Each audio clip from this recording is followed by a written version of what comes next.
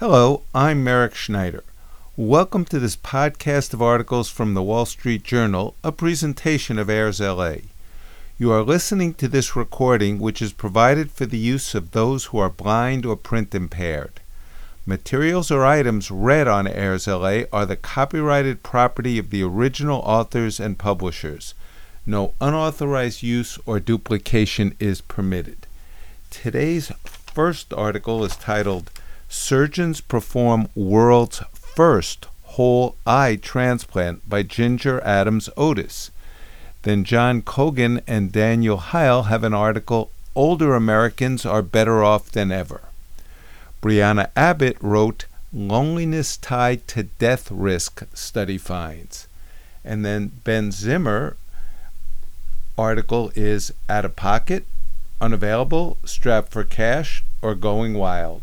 And we'll follow that up with an article by Jenny Tates, The Power of Your Exercise Mindset. All these articles are from recent editions of the Wall Street Journal.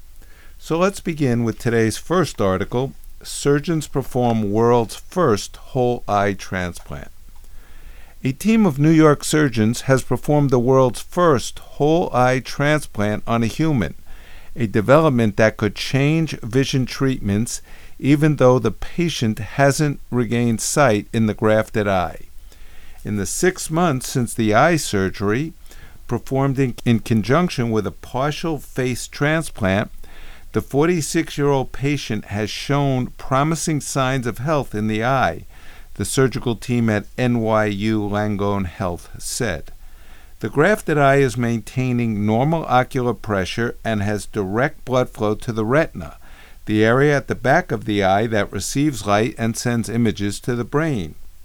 It isn't known if the patient will regain his sight, but the transplant is still significant, according to Dr. Eduardo Rodriguez, director of the Face Transplant Program at NYU Langone. Rodriguez led the May surgery, which lasted 21 hours and included more than 140 surgeons, nurses, and other healthcare professionals. Whole eye transplants to restore vision have remained elusive because of the challenges associated with nerve regeneration, immune rejection, and retinal blood flow, the NYU Langone team said. The results are a stepping stone, said Dr. Nicholas Mahoney, Associate Professor of Ophthalmology at Johns Hopkins University School of Medicine. It's amazing as a proof of concept, but the nerve that connects the eye to the brain is hard to fix once broken, he said. The patient, Aaron James of Hot Springs, Arkansas, survived a 7,200-volt electric shock while working as a linesman in June 2021. He suffered extensive injuries when his face touched the live wire. James initially received care at a Texas medical center where he underwent multiple surgeries. Surgeons there eventually removed his left eye because of severe pain. The NYU Langone team was introduced to his case 2 months after his injury. When Texas surgeons realized the left eye had to be removed, Rodriguez and his team recommended the optic nerve be cut as close to the eyeball as possible.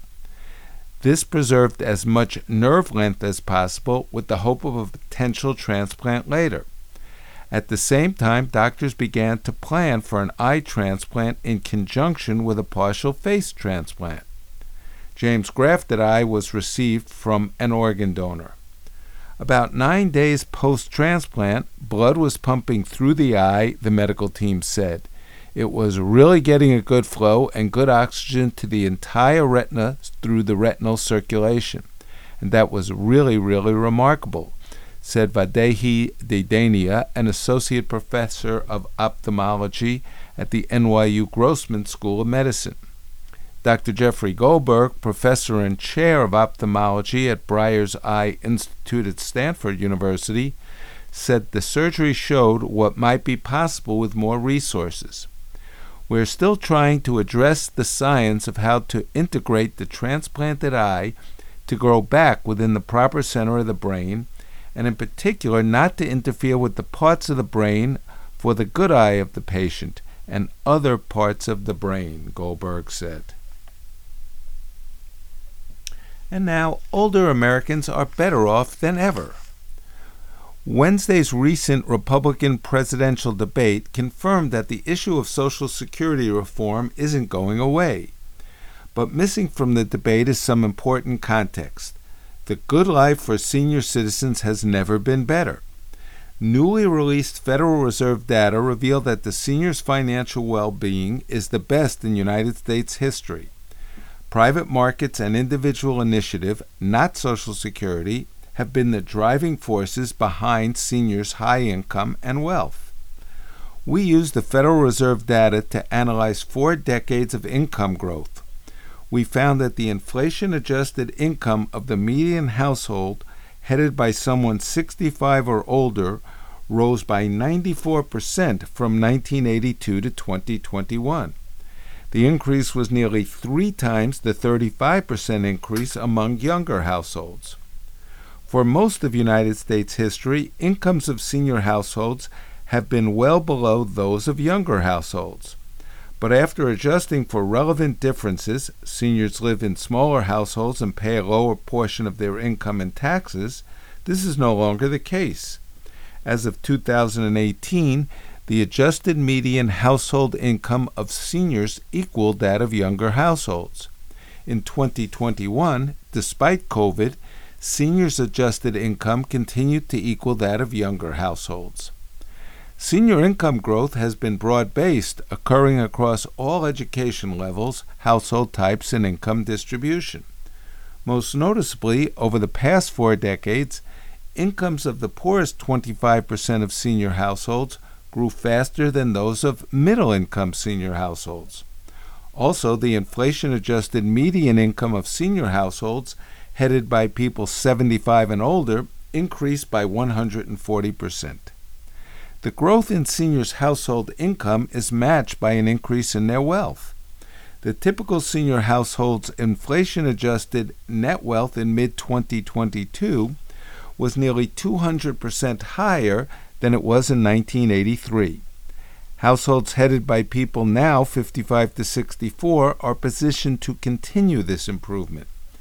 Their median wealth level is more than double that of today's retirees when they were the same age. Seniors' remarkable financial status today is primarily thanks to decades of saving as well as continuing to work later in life. The increase in income from investing household savings and higher earnings from working past 65 account for 80% of the growth in the average senior household's income. News reports said baby boomers weren't saving enough for retirement were wrong. Government policies to encourage younger workers to save for retirement and older workers to work longer have played an important role.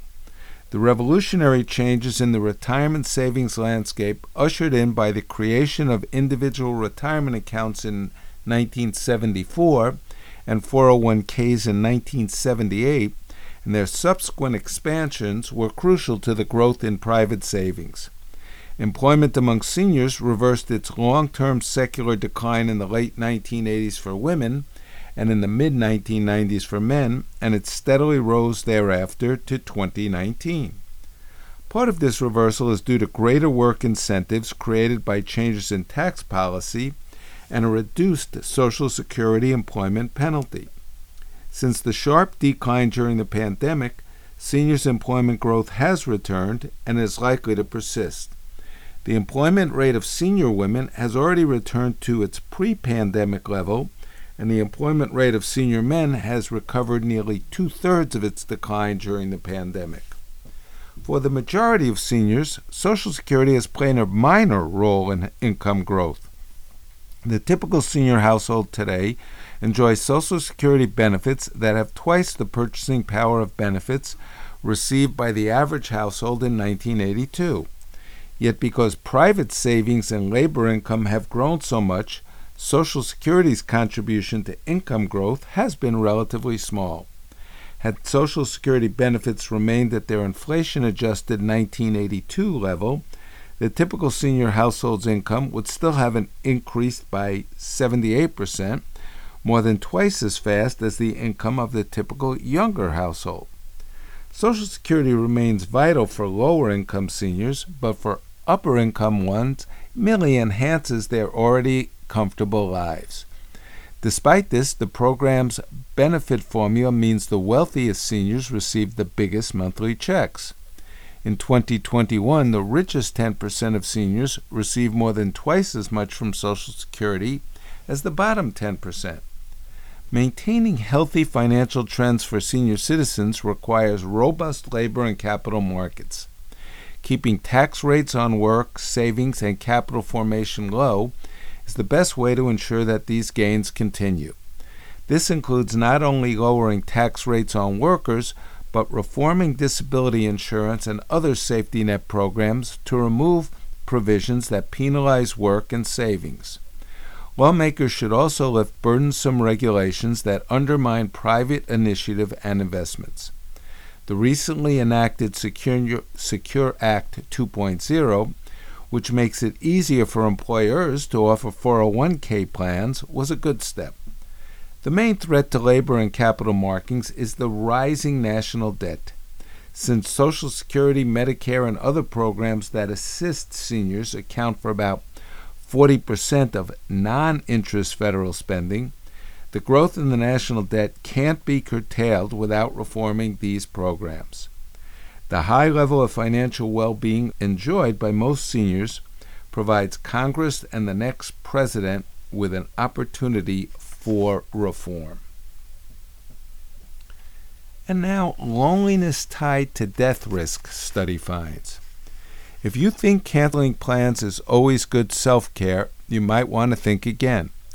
People who keep an active social calendar not only enjoy a better quality of life, they could also stave off an early trip to the grave. Loneliness and social isolation were linked to an increased risk of death from any cause, according to new research. That includes missing out on seeing loved ones, not having weekly group activities like a book club, or just often feeling lonely. Just like we need to make time in our busy lives to be physically active, we need to make time in our busy lives to be socially active, said Julian Holt-Lundstad, director of the Social Connection and Health Lab at Brigham Young University, who was not involved in the report. A combination of several loneliness factors could be even more harmful, the data suggested. For example, having few family and friend visits was riskier when the person also lived alone. The study, published recently in the medical journal BMC Medicine, tracked people for more than a decade and collected loneliness data before the COVID-19 pandemic. It adds to increasing evidence that loneliness can be bad for our health, contributing to health problems including anxiety, heart disease, and dementia. It is hard to think of a health condition that is not impacted by loneliness, said Dr. Carla Perissinotto, a geriatrician and palliative care physician at the University of California, San Francisco, who was not involved in this most recent study. Americans are now spending more time alone and less time socializing in person compared with 2 decades ago, a trend that started taking hold even before the pandemic. A 2023 Gallup poll found that 17% of United States adults and nearly a quarter of adults under the age of 30 reported feeling a significant amount of loneliness the day before they took the survey. Health officials are taking notice. Surgeon General Dr. Vivek Murthy put out an advisory report on loneliness and social isolation back in May, citing research that suggests that lacking social connection could be as dangerous as smoking up to 15 cigarettes a day. In the new paper, researchers at the University of Glasgow analyzed data from more than 450,000 participants in the UK Biobank database. The participants, aged 38 to 73, answered questions about their social connectedness. After around 12 and a half years, some 33,000 had died, including more than 5,000 from cardiovascular disease. The researchers looked at 5 measures for loneliness and isolation: often feeling lonely, not being able to confide in a close companion, living alone, how often people visit with friends and family, and weekly group activities. All of them had an impact. When we're asking people how socially connected or isolated they are, we need to ask more than one question, said Jason Gills, one of the paper's authors and a professor of cardiometabolic health at the University of Glasgow. The strongest link was for people who were never visited by family and friends, which was associated with a 39% increase in death during the study period compared with those with daily visits. Those who had at least monthly friend and family visits had a lower risk of dying, the researchers said. Some benefits of social connection are practical, such as having someone to pick medications up or take you to and from doctor's appointments. But the consequences of loneliness cut deeper.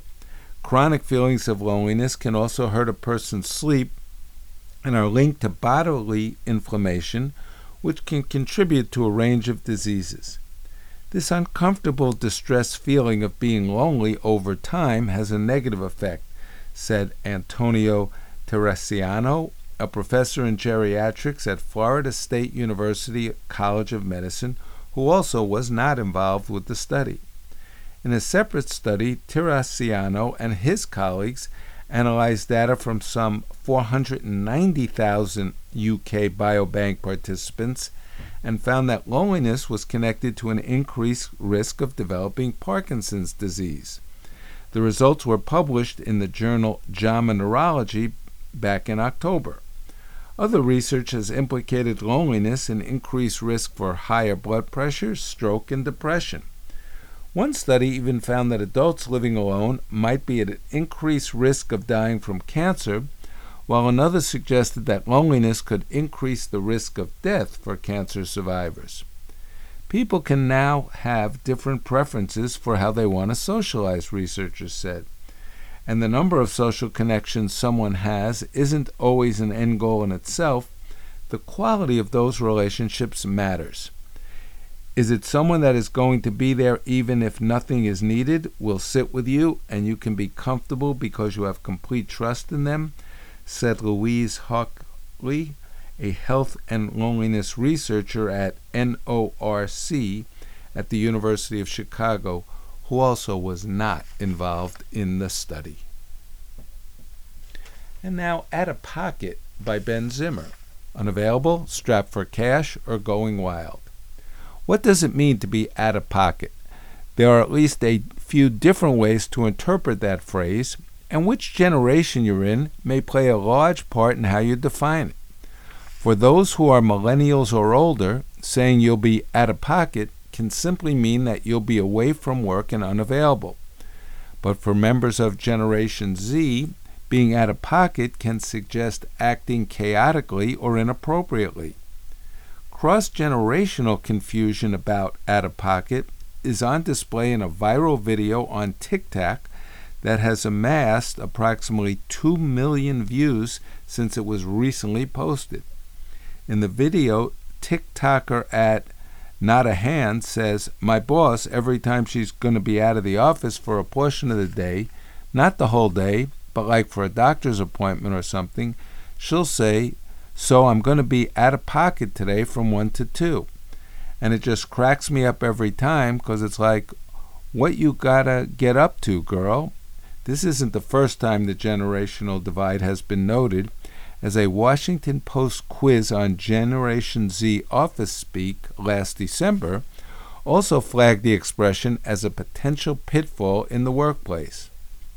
Long before out of pocket became a bone of contention online, the phrase had yet another, more literal meaning. The word pocket originally referred to a small pouch formed as a diminutive of pocket, an Old North French word for bag. The meaning narrowed to refer to pouches sewn on garments by the 15th century, and pocket took on a financial sense, based on its use as a place to tuck away money. By the late 17th century, paying out of pocket could mean using up one's own personal funds. In a 1679 account of a murder trial, An informer denies receiving an award, stating that he is 700 pounds out of pocket. Later on, the whole phrase could be used as an adjective for outlaying cash, with out-of-pocket expenses appearing in print as early as 1828. While out-of-pocket long referred to being financially strapped, the meaning of unavailable or out of reach turns out to be surprisingly old. A 1908 short story by William Sidney Porter, who used the pen name O. Henry, includes the line, "Just now she is out of pocket, and I shall find her as soon as I can." Porter, who hailed from North Carolina, may have been reflecting his Southern dialect. The Dictionary of American Regional English, based on the fieldwork conducted in the late 1960s, found that unavailable meaning was chiefly known in the South. That meaning started to become part of American office culture in the 1970s, right around when a new colloquial sense of the phrase was bubbling up. Slang expert Jonathan Green has tracked how out of pocket came to refer to acting wildly, especially when used among Black Americans. Green cites the work of the social anthropologists Christina and Richard Milner, who published Black Players, a groundbreaking study of San Francisco's pimps and sex workers in 1972. The book's glossary says the phrase refers to speech or behavior which is unacceptable, out of line, not right, adding that it derives from pool room slang, since on the pool table, shooting a ball out of pocket causes the player to lose his turn. This unruly sense has cropped up in hip-hop lyrics at least since 1990, when Oakland's Dangerous Dame rapped, "Some punk get out of pocket."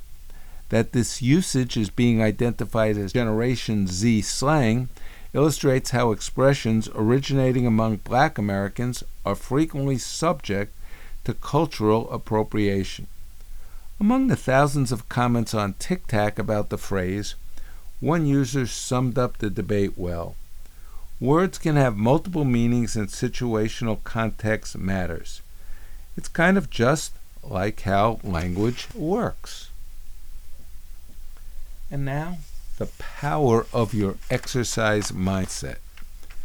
If exercise seems like a great idea, but you can never keep up a routine, it's worth considering your exercise mindset, defined by psychologists as core assumptions that shape our behavior and reality. While it's long been known that mindsets can make a big difference in academic performance and navigating stress, evidence is mounting that targeting some of our most ingrained, habitual beliefs and replacing them with more adaptive ones can rev up our ability to keep ourselves healthy. Whether they're true or false, mindsets have an impact, says Dr. Alia Crum, who runs the Stanford Mind and Body Lab. They change what we pay attention to, what we're motivated to do, how we feel emotionally about what we're doing, and what we decide to prioritize. For instance, maybe you've tried to shame or scare yourself into going to the gym by recounting the health risks of not moving. Or perhaps you've aimed to get active by thinking of the long-term upsides of exercise. In addition to promoting health, exercise regularly is 1.5 times more effective than medication for easing mild to moderate depression, stress, and anxiety. Yet when it comes to exercise, reminding ourselves that something is good for us isn't always enough to get us to comply. That may be why fewer than 28% of Americans meet the exercise guidelines set by the Centers for Disease Control and Prevention, CDC, which call for 150 minutes of physical activity every week. While the intention of publishing more stringent exercise guidelines is to encourage people to be more active, they have a tendency to backfire. We have evidence showing that the whole intention of these higher guidelines is to motivate people to meet them, but it's actually having the opposite effect, according to Crum. One study found that college students and university staff who receive more flexible exercise recommendations were significantly more inclined to increase their physical activity. What inspires exercise motivation, explains Crum, a former NCAA Division I athlete, are your beliefs about whether what you're doing is adequate and how you view the process of exercise. Do you think of it as fun and social or boring and painful? In a landmark study back in 2007, Crum experimented with the power of mindset on a group of hotel room attendants who spent their days vacuuming and changing sheets but didn't necessarily consider themselves active. When researchers congratulated half the group for not only meeting but exceeding the Surgeon General's recommendations for an active lifestyle, a month later that group showed a decrease in blood pressure and weight compared with a control group who didn't receive positive encouragement. Of course, perception alone isn't everything. Be aware of your mindset, then work to change that to a more adaptive way of thinking in addition to doing activity, advises Crum. A study she co-authored with Dr. Octavia Zart, involving more than 61,000 Americans, found that regardless of how much exercise people got, those who perceived themselves as less active than their peers were significantly more likely to die than those who thought they were more active. When we tell people, hey, you're doing a lot right now, that motivates them to do more, Crum said. In contrast, thinking about exercise in all or nothing terms, I need at least 30 minutes or there's no point, is the enemy of consistency. You want to adapt the mindset that any and all movement is worth it and everything counts, says Dr. Michelle Segar, a sustainable change researcher at the University of Michigan and the author of The Joy Choice, How to Finally Achieve Lasting Changes in Eating and Exercise. Even a quick walk in the middle of a hectic day is a deposit towards your well-being. If that doesn't resonate with your perfectionist tendencies, consider whether those tendencies have worked for you. Though rigid standards may help some people, for many others they backfire, creating a vicious cycle of failure. Besides bringing generosity and flexibility to how you view your movement, changing your why for getting active can also help sustain your motivation. Rather than seeing workouts as a way to burn calories or lose weight, which can perpetuate self-criticism, it can help to focus on more immediately gratifying reasons to do it, like clearing your mind or feeling less stressed, according to Segar. Approaching the process of exercise as something that's appealing and even indulgent makes a difference. The key, said researchers, is to focus on the pleasure that exercise can bring, then pick an activity that is actually rewarding.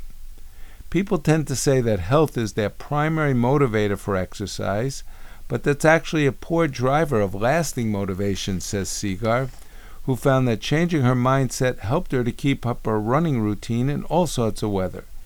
Instead of feeling annoyed when it began to pour when I was running, I got curious on what it would feel like to move in the rain, she explains. That helped her savor the experience. Framing exercise as appealing even helps to motivate people who might find physical activity painful, such as those with osteoarthritis in the knees. Richard Bernstein, a Michigan Supreme Court justice, was born blind and lives with ongoing chronic pain after a serious accident. Yet he has completed 25 marathons and an Ironman triathlon, even with a notably demanding work schedule. When asked how he does it, he acknowledges that it all began by changing his mindset. I always had a view that athletics was something I would never be able to do. It was for the cool kids. It was for the leaders, he said, describing feeling sidelined during grade school physical education classes. Then he was invited to join a meetup with Achilles International, an organization that empowers people with disabilities to participate in athletic opportunities. At first he doubted whether this was something he was physically capable of, but the nonprofit's founder, Dr. Dick Traum, assured him that this is totally something you could do. As Bernstein found joy in running with others, his miles slowly mounted, and he fell into marathon training, which sparked the drive to do even more. Reaching a fitness goal was the last thing on my mind, he says. Exercise became associated with the delight of being outdoors and the camaraderie of others, He's found that the process sparks a cycle of flourishing. Athletics is almost spiritual in a way. It allows you to be strong. It allows you to push forward. It allows you to find that inner strength. The more I move, the better I actually feel. That brings us to the end of today's articles. I'm Merrick Schneider, and I'll be back soon with more articles. Thank you for listening.